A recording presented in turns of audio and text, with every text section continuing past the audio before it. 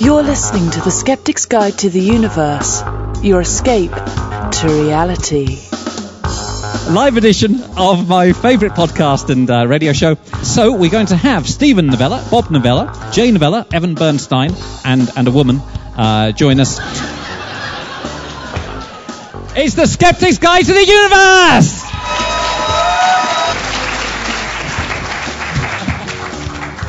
Hello and welcome to the Skeptic's Guide to the Universe.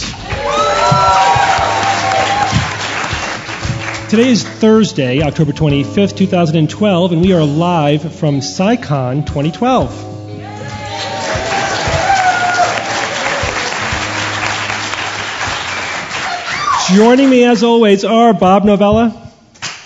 Hey everybody. Rebecca Watson. Hello everyone. I Jay love Novella. you too. Jay Novella. Woo! Rebecca, yeah! I love you, Jay! And Evan Bernstein. Hello, Nashville. So how are you guys doing? How you like Nashville? It's awesome. I thought people were going to literally be playing guitar when I got off the airplane. Yeah, in the airport? Yeah. So, Rebecca, you always start us off with a This Day in Science and Skepticism. This show will be going up on November 3rd. So, did anything happen that day? Nope. Ever? Oh, all right. One thing happened. Sputnik 2 happened. Sputnik 2, The Revenge. Son of Sputnik. Son of Sputnik. That's right. Sputnik 2, you might know as the one that killed the puppy. Aww. No? Oh, that's weird, because I really thought that this would go over well at a live event. Yes, Sputnik 2 is the craft that took Laika into orbit. Laika being the Soviet space dog who became the first animal in orbit for That's about right. 10 minutes before she died. A couple of hours. It was a couple of hours. They thought he was going to survive for about 10 days. I think she's a she. She was going to survive. Get it right, Steve. Those asexual Russian names, I mean, come on. They thought that Laika was going to survive for about 10 days, but then they had a little mishap with the cooling system. Oops. And, got a little hot in the capsule, 104 degrees, they said. That'd be a hot dog, yep. Oh, come on. Thank you. God, I'll be here all the weekend. Can we just take a moment just to take a poll of the audience? How are our dead dog jokes doing? Good? Yes. Okay. All right. Yeah. You know what? I didn't know until we researched this item that it was a one-way mission. Yeah. That's really nasty.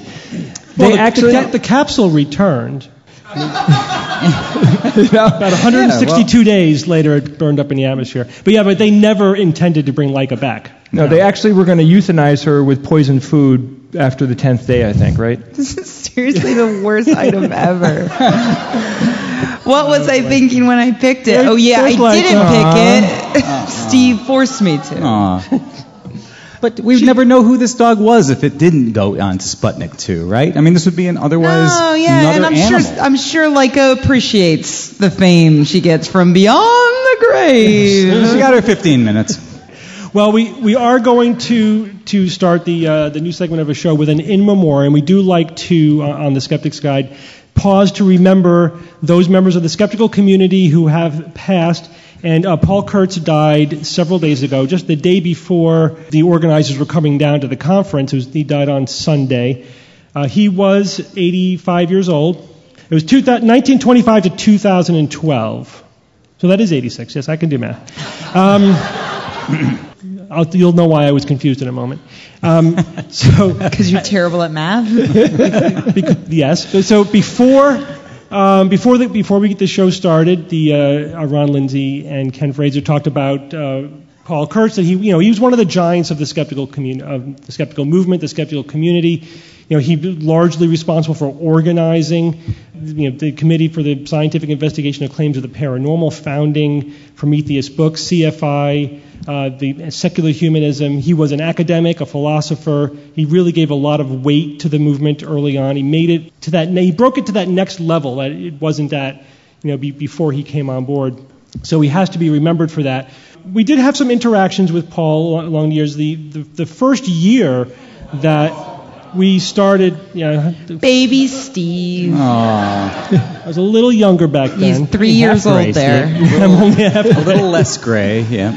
You can mark my age by my grayness up until about 10 years ago when I went totally gray. Right when we got started in 1996, CSICon, now CSI, they were the big national skeptical organization. They definitely took us under their wing, gave us their support, their local membership list, so that we can get our movement going. And I remember meeting Paul at the first World Skeptics Conference, and he was immediately like your grandfather, very, very comfortably took on that air of being a mentor. And it's like, this is great. You're welcome to the skeptical movement. So I definitely remember him fondly in that way. A few years later, Paul organized a meeting of the local skeptical groups. In the picture here, you can see me again with Bob, Perry, and Evan. The four of us came up together. Now, if I remember correctly, Rebecca, you and I were off being badass somewhere else, right? I think that's what was happening, yeah. And I think in the foreground, that's Colonel Joe Nickel, isn't it? Colonel? He had broke his leg in Spain or something. Round of applause for that. Colonel Joe Nickel. Joe actually is going to come up and he's going to read a poem that he wrote, I believe, about Paul. Paul was a great supporter of the arts, and I hope he would have liked this poem. It's called Book of Seasons, an elegy. It's as though these yellowed trees are newly gilded by the sun, their fallen leaves old, hammered gold. So you are gone with the season, before snow's white pages are scribbled again with passages you'd find decipherable that would flow like a spring thaw. We'll see you often wherever reason grows, flowers anew.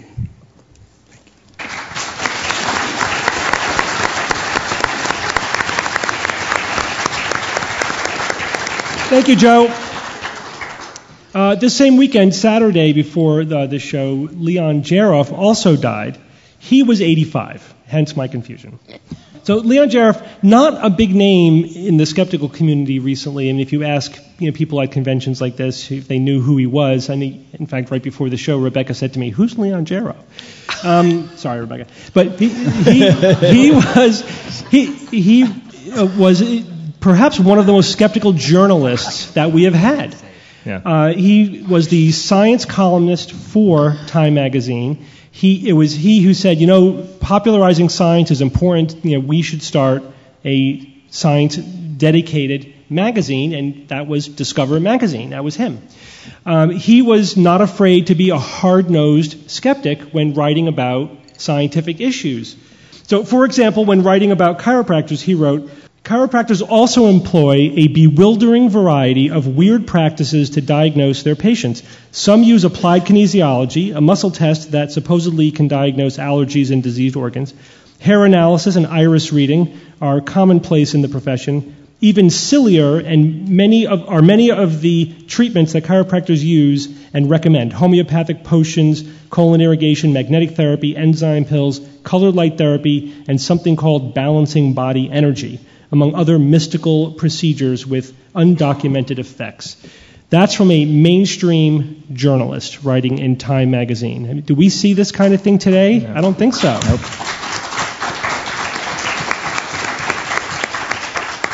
So we do have to, I think, also note the support that Jaroff gave to good science journalism, and that kind of hard-nosed skeptical science journalism definitely something we miss. That's a void that I think that we in the skeptical community have to fill, but unfortunately it is a void.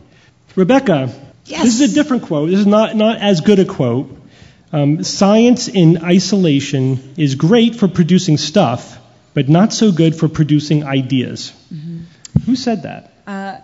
That was said by Andrew Pinsent at the Ramsey Center for Science and Religion. What I particularly like about this quote is that it is completely reversed. It is the exact opposite of what I would have suggested. I would say the science is actually really good at ideas, but in order to produce stuff, you have to add something else. Like they might be able to figure out lasers, but to make a CD player, you need a marketing executive. Or a death ray. Thank you. Yeah, of course. Why didn't I go there first? Yes. So this quote comes from a recent article that the BBC produced.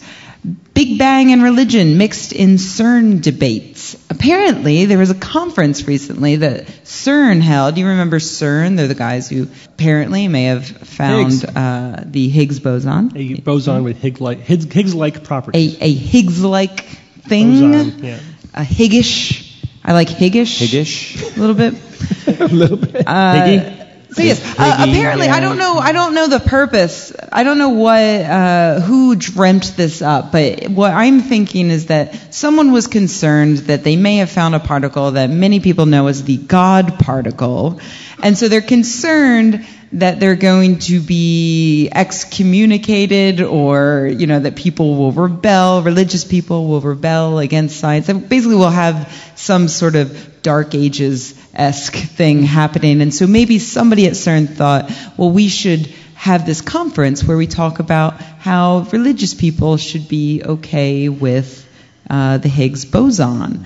So those are the good intentions that I'm assuming are behind this conference that had speakers such as this. The quotes in here are pretty fun, and none of them have any amount of intelligence to them. Steve, you're the one who brought this one to my attention here. I'm interested in what we've talked a little bit before about things like the Templeton Foundation, which is an organization that gives out prizes to people who can explore science in a religious context, basically. And I'm a bit opposed to it. I feel like it's muddying the waters. I think we don't need to bring religion into what people are doing at CERN. I think those two things are happily separated. But I'm interested in knowing your feelings on this. No, absolutely. I mean, I think trying to introduce theology into science is misguided. Now, this conference was specifically about the origin of the universe, so it's not just about scientific issues in particular. And I think the thinking, at least on the part of the theologians who were quoted about this conference, is that, well, if you're talking about the origin of the universe, that's a really big question. And religion is about answering the really big questions, not science. Science is narrow and reductionist and makes stuff, but can't really grapple with the big questions of our origins. And that's exactly incorrect, as you were saying. That's a complete knock to science. I mean, science is, in fact, the only human intellectual endeavor that can answer any empirical question about the origin of the universe. So was the conference, though, the scientists trying to appease religious people, saying apparently this was the conference was done on the part of CERN, according to BBC, and that's what I find troubling. I'm totally okay with a conference that religious people host, and the topic might be how do we consider our theology now that we know X, Y, and Z? Now that science has discovered this, what does that mean to our belief system? And I think that's fine, but apparently the theologians who were there seemed to think that this was a chance to debate the scientists. Yeah. And no, why would you do that? Debate is it's the opposite direction of where you want to go. It also, the quotes seem to me like a desperate grasp at relevance, trying to make it seem like that theology was still relevant to questions about origins of the universe, when in fact science has completely displaced it from that endeavor. So did it end up with like a fist fight? Like what happened? Science won. I haven't found any evidence of any arrests. So apparently There were no not. fisticuffs? That really must have been awkward as hell, though, right? Like they're like sitting there like after a whole day, and they're like, okay, it's over now. Like Something tells me they're not going to be doing this again. They Well, kinda I learned mean, it's from just, this. I don't know. it's not even, like, I wish it had been that exciting, but instead it just seems like it was really boring and nobody came to any conclusions because you can't, you know, Yeah. you're just having a discussion of like, well, you know, but what don't we know? I know we like to keep our live shows really light. So far, so good. So we thought we'd talk about a horrible earthquake that killed over 300 people. Yeah, let's go there. Good intro. But there's actually a better story embedded in that.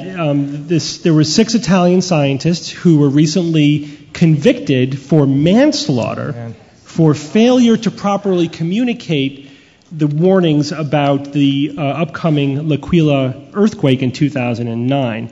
We've been following this story since it happened. The quick version is that there were a number of small tremors in this very earthquake-prone part of Italy, and the geologists, the local geologists, were following it, and their opinion was that, well, these tremors are very common. Most such tremors are not followed by major quakes. Most major quakes are not preceded by these kinds of tremors. So the probability of a major quake occurring is not particularly higher, now just because of these tremors than at any time, and therefore there's no cause for alarm. Now they were specifically asked during a press conference, should we panic? Should we evacuate? And they said, no, there's no reason to evacuate. Stay at home and drink a glass of wine. Steve, was this about a year ago? We in 2009. 2009. Wow. So was the quake, and then the court trial started about a year ago, and now the decision came down that the 6 scientists were convicted to 6 years, I think 6 years in prison and something like millions of dollars in damages for manslaughter, for the deaths of the people who didn't evacuate because of their reassurances that there was nothing to be worried about. That's horrific. Well, to play devil's advocate real quick, if there was true negligence, like if they didn't follow through with things that they needed to do, if they did a terrible job at analyzing the data in a fashion where the data could have been analyzed better, or they actually weren't asking their peers for the information, I can understand if there was extreme negligence. But even still, that's very hard to prove. And I just don't understand. Well, not really. I mean, so the question is, was their opinion within the standard for their profession? That's in my opinion, that's the only real question here. You can't be blamed for being wrong, right? You can't be blamed for a bad outcome if you were following the standard. Now, of course, scientists can't predict earthquakes. You can't predict when an earthquake is going to occur. That's the bottom line. Every statement they said was truthful, every factual statement. These tremors do not necessarily mean that there's an earthquake coming, and they are not a reason to evacuate. We don't evacuate every city whenever there's tremors because there might be a major quake, because it's not that predictive. So that was not negligence. No, and they weren't really being accused of negligence. They were basically being accused of poorly communicating to the public. It seems to be based on a lot of false premises about what scientists can know, what an expert about, an earthquake, a geologist expert can know. Yeah, they've been convicted for not using a magical power they don't have. Yeah. They might as well have convicted all the psychics in Italy for not accurately predicting this earthquake. I think we need to be careful. I don't disagree, of course. I don't think these men should be going to jail for this at all. But it is an important thing to state that I think people should go to prison or get in trouble legally if they are misrepresenting science or right? So you see where I'm going with this. If you're setting that premise, if you're saying, hey, these guys screwed up, they didn't do what they were supposed to do, they didn't communicate to us the real possible outcomes here, whatever, I will reiterate, I don't think that they should be going to jail. But I do think, though, that standard that court set needs to be applied all the way down the ladder. Yeah, so Jay, like someone saying that I have a cure for cancer, and exactly right. So if they're going to actually take those scientists out and say you're done, you're not performing science anymore, and you're going to jail for that bad decision or information you gave, well, hello, then all of a sudden 1 million lawsuits need to be filed. But it was just to clarify though, it wasn't bad. It was just unlucky. I mean, doctors encounter this all the time.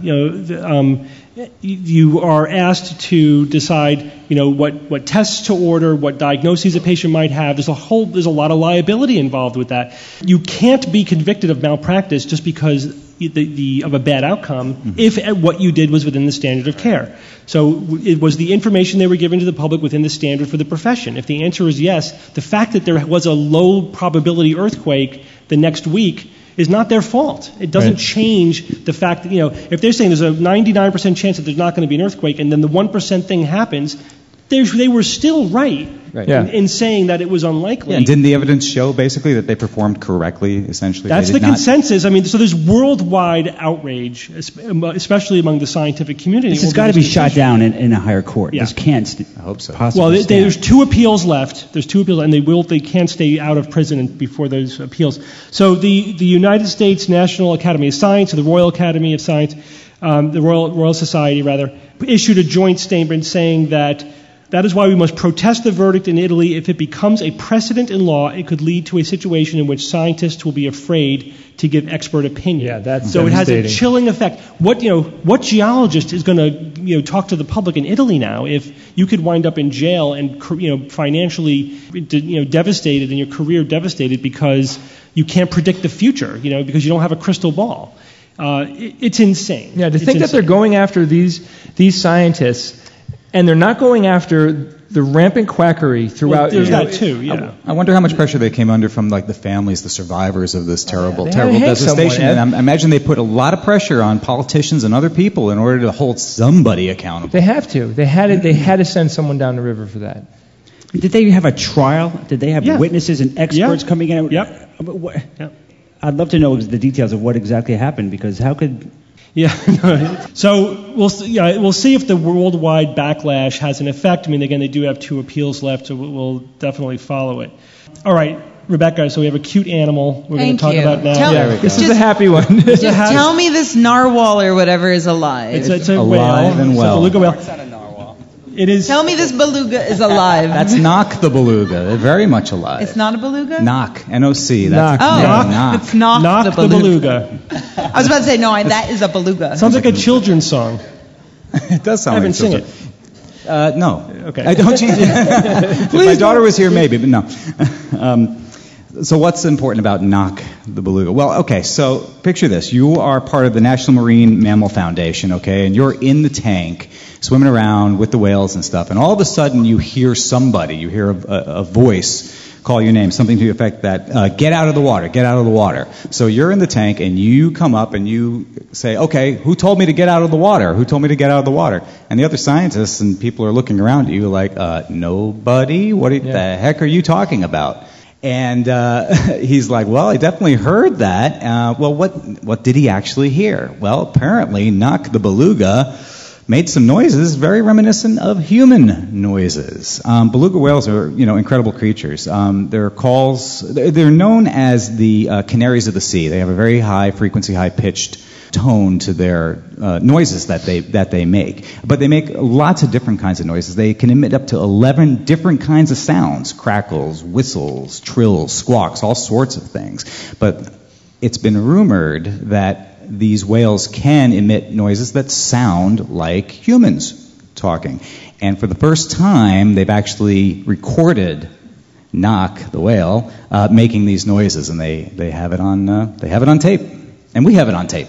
Nah.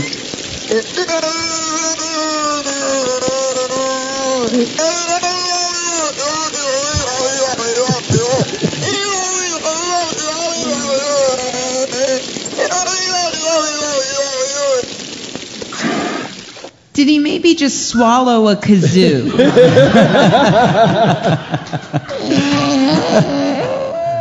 Everybody has a drunk neighbor that makes those noises. Oh, gosh, who knows what the heck he was saying. Dolphins have been taught to mimic noises that kind of sound like human voices. But before this, there's been no record of an animal spontaneously coming up and making these kinds of noises. This is the first evidence, the first hard evidence we have of it. I have a theory. Mm-hmm. I have a theory that, whales in general are incredibly intelligent. Oh, yeah. Possibly as smart as us, but they don't have thumbs or any way to talk to us. Or fire. And I feel like they basically, that's true. No, I saw SpongeBob once. There was fire under the sea. I think it can be done. Yeah, they don't have nanotechnology. They don't.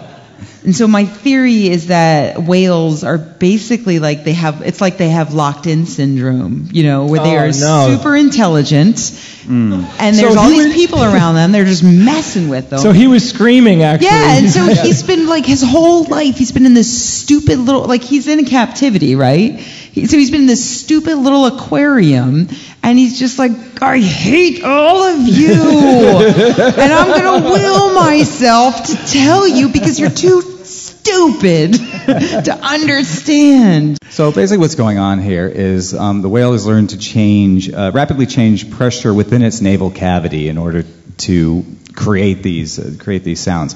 And the whale is able to overinflate what's known as its vestibular sac in its blowhole, which is normally acts to stop water basically from coming in. So the whale is going through a lot of effort essentially to try to make these noises. And I'm sure they're going to be trying to figure out exactly, basically why is the whale doing this? This whale did spend his life in captivity. Yeah. So he did hear human speech a lot, and maybe he's just to some extent mimicking the sounds that he grew up hearing his whole life. It definitely has a human sound to it, and the cadence and everything. Yeah. I mean, he's intelligent enough to mimic a human, which is really cool. Yeah. And then you always think, if he can mimic a human, if his brain is advanced that much. Mm-hmm. But is he mimicking humans or making fun of humans? Like people make fun of other languages. This is what you sound like. Yeah. You stupid bald monkey. Sounds like a false dichotomy. Get out of here. So we're going to talk about going from talking about beluga whales to talking about pandas. Except we're not talking about pandas because we're talking about. Stop toying with my emotions, Steve. I had to put a cute picture of a panda up there for you, Rebecca. We are talking about pediatric autoimmune neuropsychiatric disorder associated with streptococcal I didn't know infection. panda was an acronym. Cool. Or pandas. See, there's a panda. Yay. But we're talking about pandas. Which is a legitimately controversial medical diagnosis.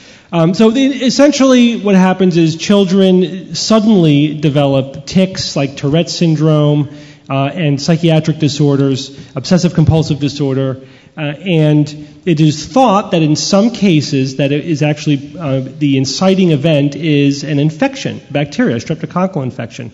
Now, of course, it's always difficult to establish the reality of a new disease unless you get all your ducks in a row and all the pathology all adds up. It's sometimes difficult to identify a legitimate new syndrome and to prove that cause and effect. So correlation is one thing. As we know, correlation is not necessarily causation. And so the syndrome exists. There is a number of physicians who have identified this sudden onset neuropsychiatric disorder, and in some cases it is temporally associated with a streptococcal infection. But that's not the same thing as saying that the strep infection caused the neuropsychiatric syndrome. So there's the controversy. Now, of course, we live in the modern internet age. So as soon as a scientist says, I think that there's this syndrome, I want to call it PANDAS, and this is a psychiatric syndrome provoked by a bacterial infection, of course, there are now support groups, and there's groups on the internet, and there's patient groups supporting this diagnosis before the science is even settled. And then, of course, once that happens, when you try to do more science or have any kind of discussion about whether or not this is a real syndrome, you have parents and patient groups and advocacy groups calling you all kinds of nasty names and saying there's a conspiracy against people with pandas, it's all the insurance companies and big pharma and evil doctors or whatever. So that's the situation that we're in the middle of right now, unfortunately, is that before the science is settled, there's the scientific controversy, then there's the public controversy. This came to the media attention recently because of a 16-year-old girl called Elizabeth Ray. She developed a syndrome like pandas with tics and psychological disorders, was diagnosed by a physician with pandas, and then was transferred to Boston's Children's Hospital presumably for further treatment of pandas. Now, the story that is going around the pandas community is that once she got to Boston University or Boston Children's Hospital, she was told, the parents were told, we don't believe that PANDAS is real, that it exists. And then they essentially admitted their daughter to the psychiatric unit and started treating her with psychiatric medications. Now, I don't know if that's true because the doctors and the hospital are not telling their side of the story because of patient confidentiality. So we don't know what their side of the story is. We only know the parents' side of the story filtered through the PANDAS community. Unfortunately, now this story has taken on a life of its own. There's a free Elizabeth Ray movement going on within the PANDAS community. They're telling all kinds of horror stories about Boston Children's Hospital, and we can't verify any of it. What's interesting in reading about it is that each side has their narrative, and I wrote about this on Science-Based Medicine because one of the things that the ideas that we're wrestling with in the skeptical community is, well, all right, we have, I think, a good approach to critical thinking. We understand a lot about self-deception, about the nature of science and pseudoscience, but we don't always have a good story to tell the public, or we have a hard time convincing mainstream outlets that our story is an interesting and good one. We have to really market our narrative, the skeptical narrative. When you read about stories like this, the PANDAS proponents have a really compelling emotional narrative. It may be total BS, I don't know, but it's very compelling. They have a story of a child suffering from an unusual disease, parents who just want to do what's right for her. I believe all those things are correct. And then they are essentially being abused by a dismissive and skeptical medical establishment who doesn't believe in this disease and then is treating their child with perhaps harmful, psychiatric medications. This went to court. Apparently, the hospital thought that the parents were being negligent in not allowing them to give proper standard of care psychiatric treatment to her child, and they wanted to have custody taken away from the parents, and they wanted to admit Elizabeth to a locked psychiatric ward. Again, I can't verify those from the hospital side of things. A Massachusetts judge essentially made her a ward of the state while they sorted out what was going on, but they did not grant the hospital their request to treat her in the way that they wanted to. So they essentially the state took her out of everybody's hands for the moment. It's interesting. So of course, the PANDAS community again is up in arms. The court essentially took custody away from these parents that are only trying to do what's right for their daughter. But of course, you could see the other narrative. Let's assume that the physicians think that even if you think whether or not you think PANDAS really exists, they think that she has a psychiatric illness. The parents are in denial. They're pursuing this false diagnosis, and they're refusing standard medical care. That's a story too. What if you just pulled out the whole strep association and just treat it like a pan disorder? Is there beef that it's associated with strep and they don't think there's any association? Why don't they just treat it like a neuropsychiatric disorder and forget about the whole strep association? Well, because the strep association would lead you to treat with things like antibiotics. So that's the question. Should you treat her with antibiotics or should you treat her like a psychiatric Why not both? I mean, why wouldn't you? Well, she has had at least one round of antibiotics. You can also treat it like an autoimmune disease with like intravenous immune globulin, for example. So these are real medical questions. Do we treat it like an infection? Do we treat it like a post-infectious autoimmune disease? Or do we treat it like a psychiatric disorder? Steve, you're saying PANDAS don't exist? Let me just get this straight. So, well, I did, to give a serious answer to your sarcastic question, I did my favorite take the opportunity, I'm good that way, as I said, I'm good that way. I did take the opportunity just to familiarize myself with the PANDAS literature. Again, I always emphasize I'm not an expert in this, but I can read the literature and give my opinion like a science journalist. I think it's genuinely controversial. When I read the research, there's lots of, the ducks are not in a row. So when you do things like treat kids who apparently have PANDAS with antibiotics in a double-blind placebo-controlled trial, they don't necessarily improve. And if you look for the antibodies that are supposed to be there, they don't necessarily correlate with the disease onset or with the existence of strep. So this is clearly not like autism and vaccines. It's just more complicated. Right. So autism and vaccines, I would say that's been studied enough to say that autism is not caused by vaccines. We can say that. We can make the negative statement. I cannot make the negative statement that PANDAS does not exist. only that the research so far has not reached the threshold where we can all agree that it does exist and that there is some actual negative data. There's some positive data too, so it's legitimately controversial. It did remind me though of the chronic Lyme disease controversy, which is very common in New England.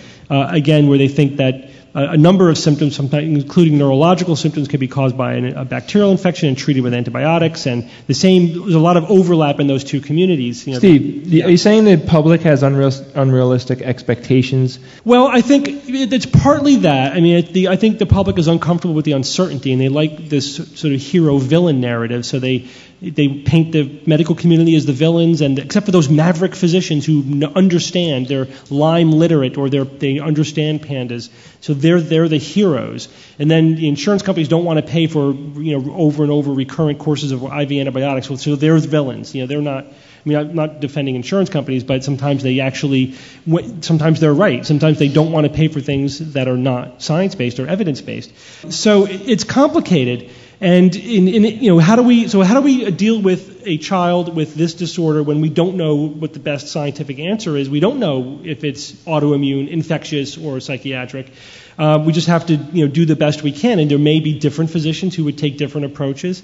But to portray it as PANDAS definitely exists, if you don't believe in it, you're dismissive and you're mean and evil, or you're protecting some kind of big pharma grant that you're getting. They always bring that up, rather than saying that we really want to know the right answer, but we just haven't found it yet. It's legitimately controversial. I think what you're saying does confirm what I was thinking, is that the public wants an answer. Science is not yet done figuring this one out. Yeah. Like the earthquake one, right? So sometimes the answer is we don't know yet. We need to do more research. And in medicine, we have to make decisions with imperfect information. So wouldn't it be typical too? Like, let's say that this is happening over and over again. Yeah. Like at some point, some doctors are going to come up with different ideas. They're going to try it out. Like the trial and error process happens. I hate to say it, but this girl is probably going to be one of the people that gets tested on with new ideas. Well, if you're really testing, then you should be doing a research protocol. If you're just applying the best knowledge that we have to an individual patient, that's a certain amount of trial and error with that. That's not really experimentation. So there is a difference there. So, the other interesting question that I'm kind of alluding to is what role do the patient or the advocacy groups play? I think a lot of times that they are helpful in raising awareness for a disease or a disorder and raising funding. In advocating for patients, obviously I think there's a lot of very effective, very good patient advocacy groups out there, but sometimes they put their nickel down on a specific scientific answer, and that's not their job. Yeah. It's not their job to predict or demand that science give them the answer they want. And, unfortunately, some people want the answer to be an infection, not genes, not we don't curable. know. That's the one that seems. They want right. Of course, that's what the answer I would want to have. It's something outside that is foreign, that can be cured, and that could reverse my child to the way that they were. Every parent wants that to be the answer, but sometimes you have to step back from what you want and listen to the evidence. That's the scientist. That's the physician's job. You should just let them do their job. All right, so I want to bring up a quick side point on this. So, as an example, let's say 50 years ago, let's say this was happening. What stance do you think the public would have differently than what we're seeing today? It's the same, and this did happen 50 years ago. 50 years ago, she would be diagnosed with neurosyphilis. Maybe not somebody who was 16, but that was the stand-in for what we now would the same subculture would diagnose with chronic Lyme.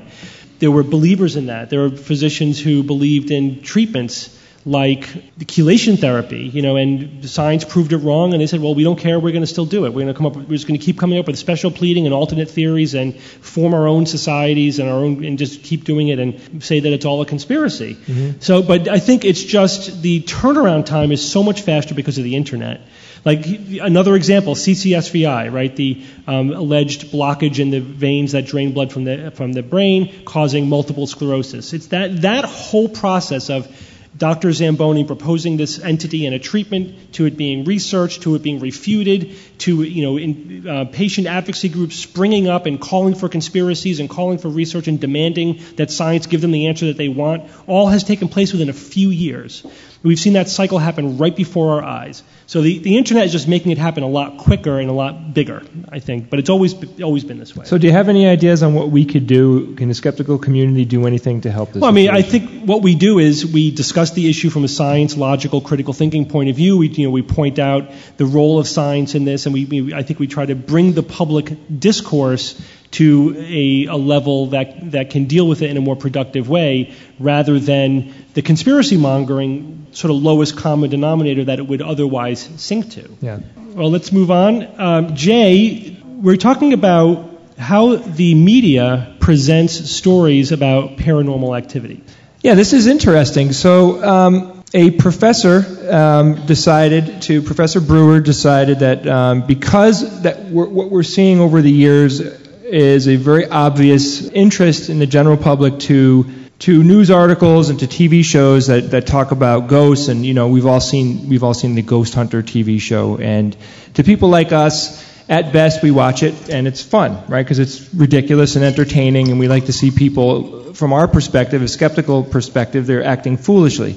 But there are a lot of people that are watching this and they're riveted. Like they really love it and they think a lot of it's real. And I'm sure to a certain degree, I can't say everyone that watches it and thinks everything about it is real, but in the end, there's a huge entertainment factor there. And unfortunately, to us skeptics, we feel like there's a lot of people that simply believe it, and that's their favorite entertainment. And I know a lot of people, I'm friends with a lot of people that literally have active discussions on Facebook all the time that I dip into that are talking about the latest TAPS show. Can you believe it? And I knew that place was haunted, and they're like just, getting whooped up. I don't get it.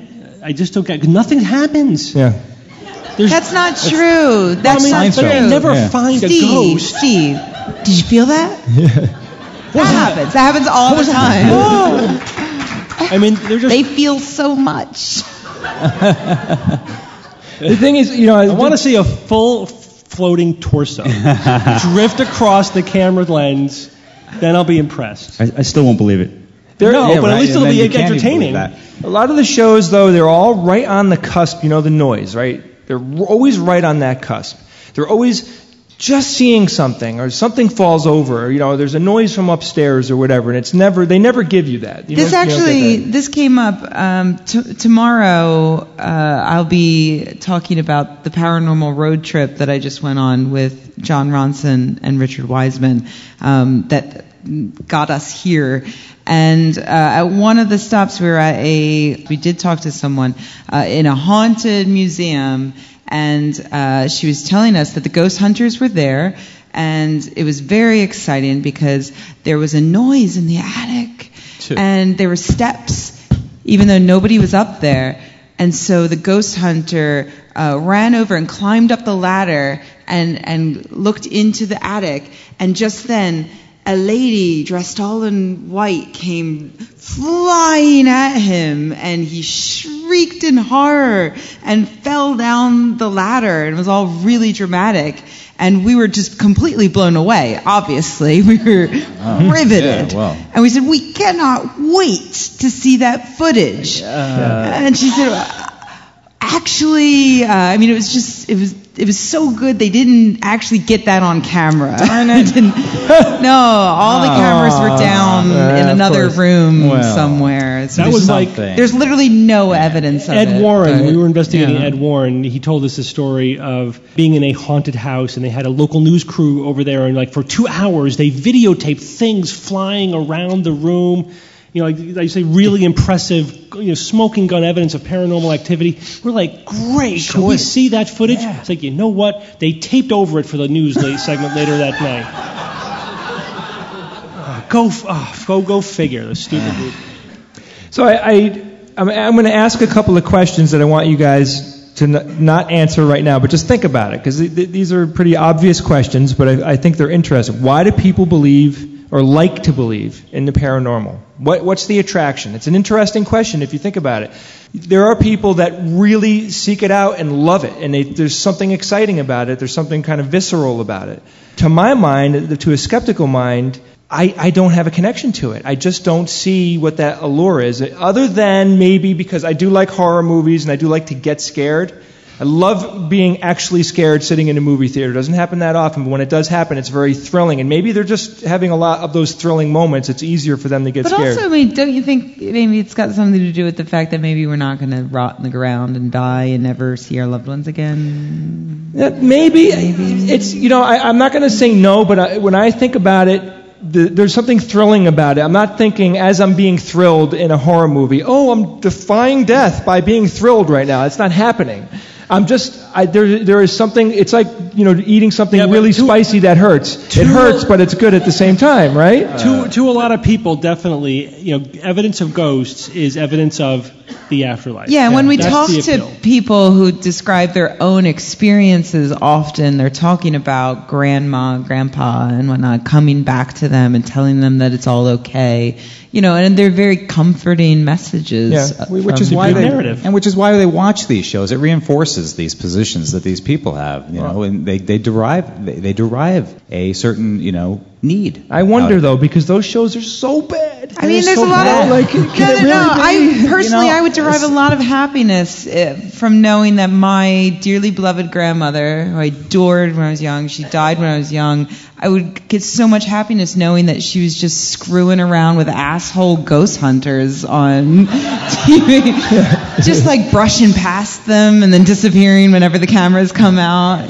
That would give me a lot of satisfaction knowing that. Maybe the skeptical version of it is watching a YouTube video of Hitchens just tearing some moron apart, right? That's our version of that. That releases because that makes me believe in something, right? Gives me a thrill. But okay, anyway, so there is an article we're talking about here. So Dr.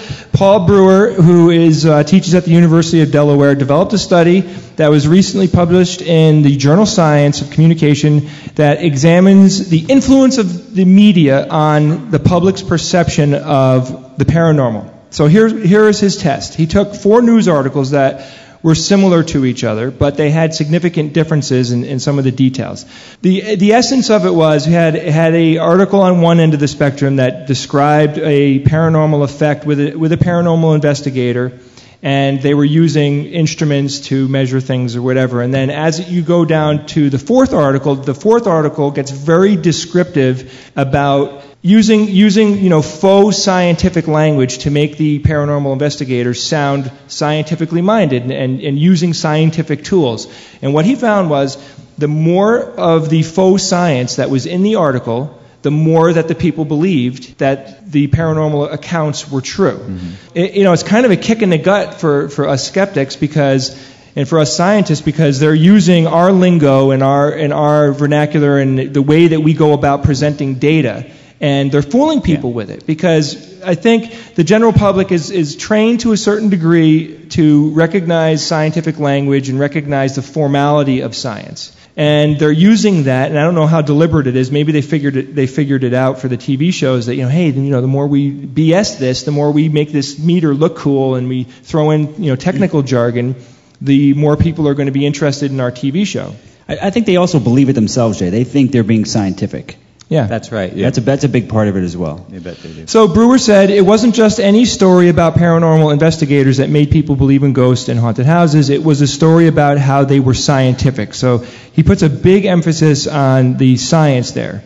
And the good news was that he said they might look at this and say, well, all it takes is this sprinkle of some acronyms in there and wave around a cool-looking thing that beeps, and suddenly people believe in ghosts and haunted houses. Now, the one cool thing about his research was he also found that if at the end of the article there was a skeptical disclaimer that said, this is the skeptical perspective, this is why that investigation was wrong, this is the mistakes that they made, and these are why these instruments are bogus. If they threw that in there, it actually made the people believe in the claims a lot less. What? Yeah, it actually worked. So the thing that we're always complaining about, that like one sentence that presents the entirety of the skeptical opinion, that actually does make a difference? Well, I don't want to say that the token skeptic 30-second BS blurb that they cut on most of the TV shows that we see works. The way that he presented it, it seemed a little bit like it had more teeth. It It wasn't a quick thing. I think it was a little bit more of a takedown. So there was a series of studies about 10 years ago where they looked at the same thing, at the presentation of pseudoscience in a documentary and its effect on people's belief in the subject matter, like belief in UFOs or alien visitation. And they found some similar things in that when it was presented scientifically, that absolutely increased belief. They also found that if at any point in time it was said, there was any kind of disclaimer saying the following claims are true, or that the following claims may or may not be true, or whatever, anything positive or negative reduced belief or reduced the increase in belief following the segment. So anything that triggered people's questioning about is it true or is it not true was actually a good thing. But they found the opposite in that the token skepticism at the end, a scientist coming in at the end and saying, we've evaluated this and it's not true, increased belief in the thing because it lent legitimacy to the whole enterprise, the very fact that a scientist was spending their time in giving their attention to it. So is that a cultural change, or is it the study? Well, all right, I don't know.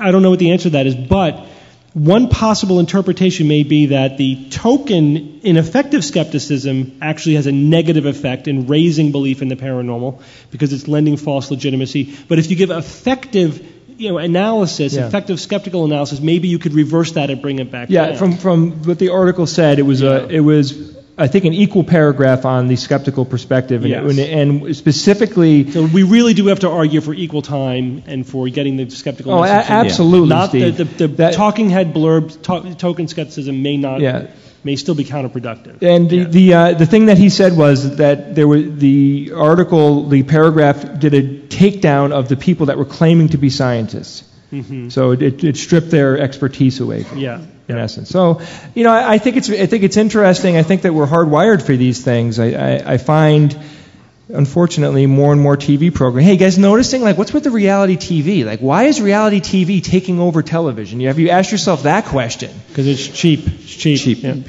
Okay, we do have a few minutes for some Q&A. If you want to ask us a question, you can ask us anything. We won't necessarily answer, but you can ask. Rebecca, I hate to break this to you, but Knock the Beluga died 5 years ago. God damn it. God damn it, Tim Farley. Tim Farley! On a more serious note, Jay, apropos of what you said, I'm waiting for the skeptics community to have some reaction to the television show, The Long Island Medium, especially when she has kids on the program and she's telling them that, she's talking to their dead parent. Yeah. It's pathetic. I'm going to sick really. Except I haven't brought myself to watch it yet. I know it's out there. At some point, I think we probably should bite the bullet and then do an actual review. But the reports that I heard are, as you say, really abusive, very exploitative. Not just that it's totally gullible nonsense. It's really exploitative. Yeah. Love your podcast. Listen a lot. Always wondered whose voice says, and now it's time for science or fiction. It's changed over the years. The current voice is... It's Izzy Lawrence. She has a podcast called Sunday's Supplement. She's a skeptic and a stand-up comedian in England. So that's a genuine British accent, unlike some of the previous people who have said that. Yeah. Yes. Oh, yeah, with this, the Italian decision, but the geologists and the not predicting the volcano or the earthquakes, there's a silver lining here. This could be a boon to the insurance industry because maybe geologists and seismologists need to take out malpractice insurance. Mm-hmm. So that's your silver lining? The insurance companies? Well, in all of this, I was really worried about the HMOs, but I'm glad they'll be all right. All right. Hi, guys. Love the podcast, and I love everything you guys do. Everything we do? You don't know half the stuff that we do. You don't want to know. Certainly everything I'm aware that you guys do and can assume you do, which is really He hasn't seen Ock the Skeptical Caveman yet, so... Oh, I certainly have. And you like it? Oh, yeah, really good stuff. Don't sound so surprised, Jay. I'm kidding. Anyway, I'm a teaching assistant, and I help teach a lot of science courses, a lot of basic science courses, and we teach the scientific method, and most people understand the scientific method, but there's this other part that never gets explicitly put in there, like this honesty and integrity built into it. Like, you need to make sure that the effect you're trying to explain is really there and that kind of stuff. Have you guys come up with a really good way to explain that part of science to people? You mean just that you have to be ethical, or you have to really care about the truth, I guess, is what you're saying? Yes. Yeah. I mean, I think you're right. That is sort of implicit in the scientific process, that you're trying to find the actual answer, not just work backwards to the answer that you want to have. So I think that's also implicit in scientific skepticism. I mean, that's part of one of our core values is we want to know what's really, really true, not just what seems to be true. And sometimes you have to dig really, really hard, and you have to be skeptical of your own conclusions. I mean, that is skepticism, I think, what you're saying. So I think that combine that with the scientific method, and you have scientific skepticism. Yeah, I think he was asking more about teaching the idea that we want to know the truth and be passionate about the truth. And it's a hard thing to teach. I think that we're all kind of freakish in the idea that we're into skepticism. It is something that you can teach your kids, absolutely. But how do you teach an adult to get into the truth and get rid of all the garbage that's in their heads? It's hard as people get older. It's hard for them to learn that, I think. But I do agree with you. I think we need to inspire kids to, first off, teach them skepticism. Let's just start with that. I think that the caring will come with that. It's time for Science or Fiction.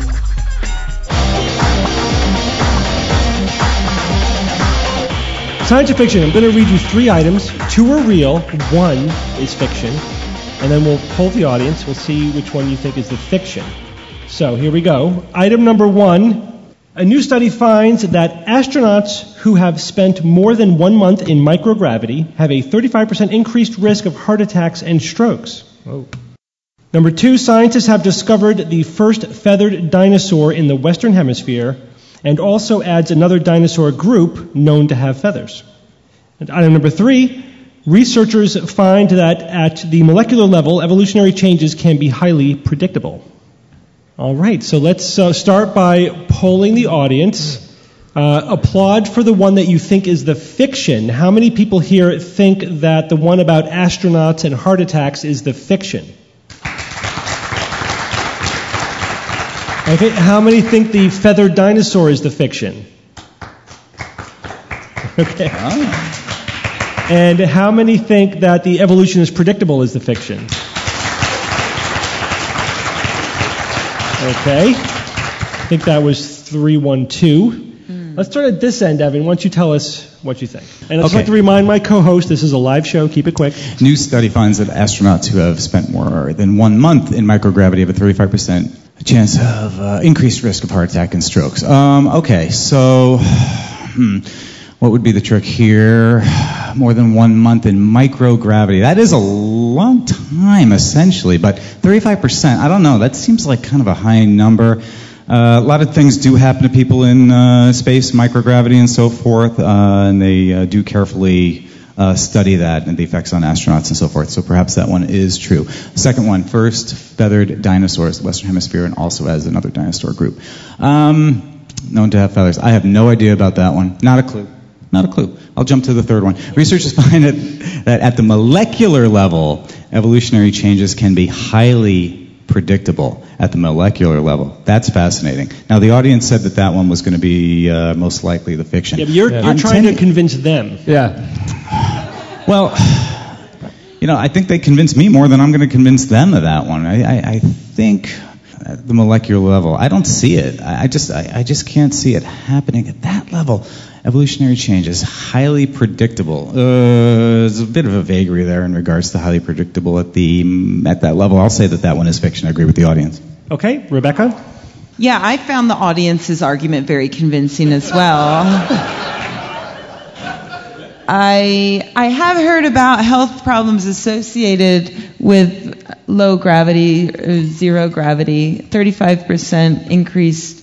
It's the specifics that I'm not sure about. That doesn't seem ridiculous to me, that 35% increase, relatively speaking, that doesn't sound too crazy to me. I feel like that could easily be science. Knowing what I know about other health risks in zero gravity. I do think that there was recently a feathered dinosaur discovered. My problem here is that I believe that, I could be completely wrong about this, but I believe it was discovered in North America, and I do believe it was the first one in North America. Those are my thoughts. But is that the first one in the Western Hemisphere? I don't know. So now I'm trying to think if there had been one discovered in South America before, because that's still the Western Hemisphere. So, but would you be that niggling? I'm not sure. And so that leaves us with the idea that evolutionary changes are highly predictable. Thank you. On the molecular level.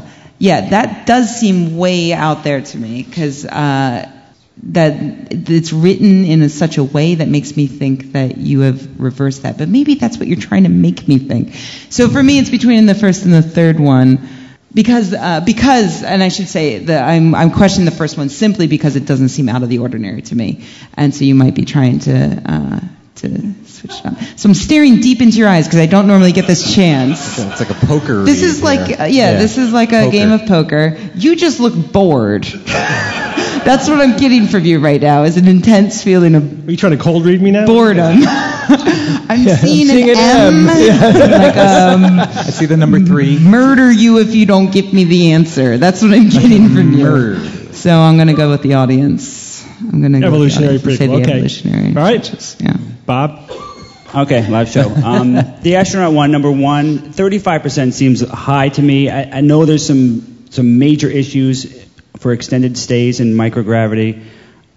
They've got to exercise like hours a day just to maintain what some muscle tone. But a month doesn't seem long enough, and 35% seems a little bit too much. Because I know that when they come back, things can be tough in 1G, but they get it back fairly quickly. So let's look at the other ones here. The first feathered dinosaur, would it be the first? I know they discovered so many in China, but they could be the first one in the Western Hemisphere. Another dinosaur group. You would think it would be another dinosaur group if it was the first in the Western Hemisphere. The third one, this one's a little sketchy. But I don't know. There could be some pattern. There could be some pattern that they detected at the molecular level. The highly predictable. Highly is bothering me. It's. What do you mean by highly? It's between 1 and 3. And therefore. All right. All right. I'm going to go with the microgravity. 35% just seems like okay. Way too much. All right, Jay. Sorry, hedge your bets. Well, okay. Number 2, I have no reason to doubt. The one about the feathered dinosaurs. The one about the evolutionary changes can be highly predictable. I'm curious what you mean by evolutionary changes. I mean, are you saying that they can predict, and I know you're not going to answer this, but I'm questioning, can they predict that a mutation is going to occur? Or are they predicting what the evolutionary change is going to be? Am I crazy in asking that question? No, I'm not going to answer it, but you can ask. I think that they can predict that there's going to be a mutation. I don't think that they can predict what that mutation is going to be. And I think that that's vague, and I'm not going to take that one. I'm going to go with the one about the astronauts as being the fake for a couple of reasons. One, 35% does seem like an awful lot. I think that would mean that some astronauts would have had heart attacks, and I've never heard of an astronaut having a heart attack. Really? Have you? I don't really look into it that much. Well, there you go. That's it. I'm done. All right. So very quickly, let's see if they changed your mind. Who in the audience, you can applaud again? Who thinks the astronauts is the fiction? More. Feathered dinosaurs. Thank you. And evolution being predictable. Ooh. You've had a major swing, Steve. Might be a little. You swung them to number 1, but I can't convince anybody that this feathered dinosaur thing is fiction. Scientists have discovered the first feathered dinosaur in the Western. They're nobody. The Western Hemisphere, and also adds another dinosaur group known to have feathers, and that one is science. Sorry, I do appreciate it, but that was boring. Science. Who cares? So you guys do suck, though. No, I'm kidding. No, they were brave. They were willing to go out there. Do you really even have to read this? Imagine if they were right. Okay, so the scientist is Darla Zaletsky. She discovered, and her team, an ornithomimus dinosaur, which is in the group the ornithomimids, and that is a group of theropods. and it is the first feathered dinosaur in that group, and it was discovered in Alberta, Canada, so it's the first Western Hemisphere feathered dinosaur. Found 3 specimens, an adult and 2 juveniles. The juveniles have just downy feathers all over their body. The adult has the downy feathers, but also has, mature feathers and some partially developed wings.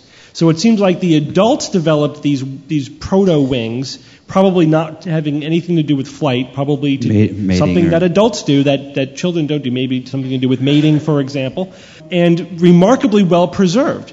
So it increases also the number of different kinds of sediments in which feathered dinosaurs, the evidence of feathers can be found. So it's the first one in the Western Hemisphere, first of this kind of fossil find, and the first ornithomimid with feathers. Very interesting finding. All right.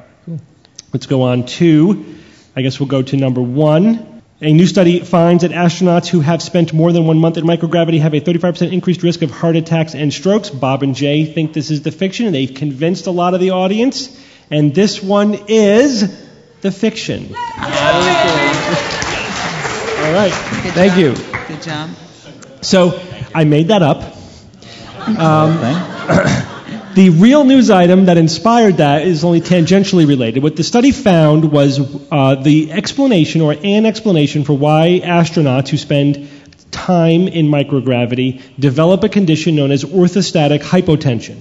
What that means is that when you go from, say, lying down to sitting or to a standing position, normally your blood vessels would contract, it would raise your blood pressure, maintain your blood pressure so that you don't pass out, you don't get lightheaded. But if you have orthostatic hypotension, then upon standing, your vessels don't contract to compensate, your blood pressure drops, your perfusion to the brain decreases, you can get lightheaded or even to the point of passing out.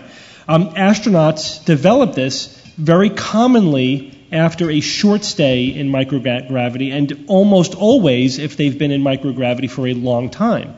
The explanation for this is that spending time in microgravity impairs the ability of the vessels to contract, apparently because they don't have to. So they just sort of get lazy, and whatever feedback mechanism is there to tell those blood vessels to contract, doesn't function for a while, and then almost like the body has to relearn that reflex once they're back in gravity. So didn't seem that surprising a finding, but that's what they found. All right, number 3. Researchers find that at the molecular level, evolutionary changes can be highly predictable, and that one is science. That was definitely the ringer. What the scientists show, they looked at different insect species, but in many different groups of insects. So insects separated by 300 million years of evolutionary history. Insects have been around for a long time. And what they found was that insects which eat a certain kind of plant that produces a certain kind of poison all evolved one of a very few number of possible molecular solutions to eating that poison, even though they were completely separated along different evolutionary paths.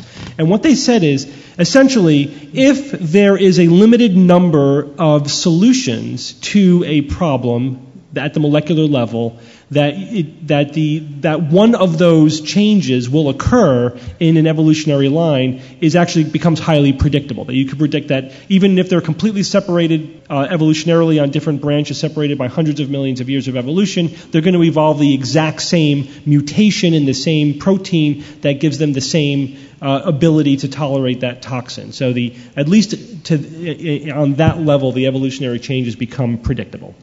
And they said they thought that it was predictable to a surprising degree, is how the scientists characterized that. So that was interesting, but it does make sense if there's only so many solutions to a problem. Evolution is probably going to hit upon one of those solutions independently over and over again in multiple different lines. We do see that type of convergent evolution. They were just talking about it on the molecular level. So good work, Bob and Jay. Thank you. Did a good job. Well done. And well done to much of the audience.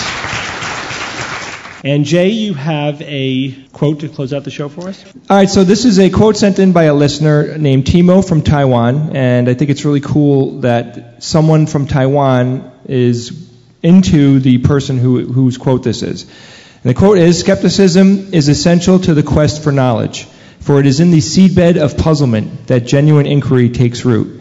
Without skepticism, we may remain mired in unexamined belief systems that are accepted as sacrosanct yet have no factual basis in reality. Who said that? Paul Kurtz! A skeptic of some note. Yes. Thank you, everyone, and thanks for coming to CSICon 2012. Skeptics Guide to the Universe. Let's hear it.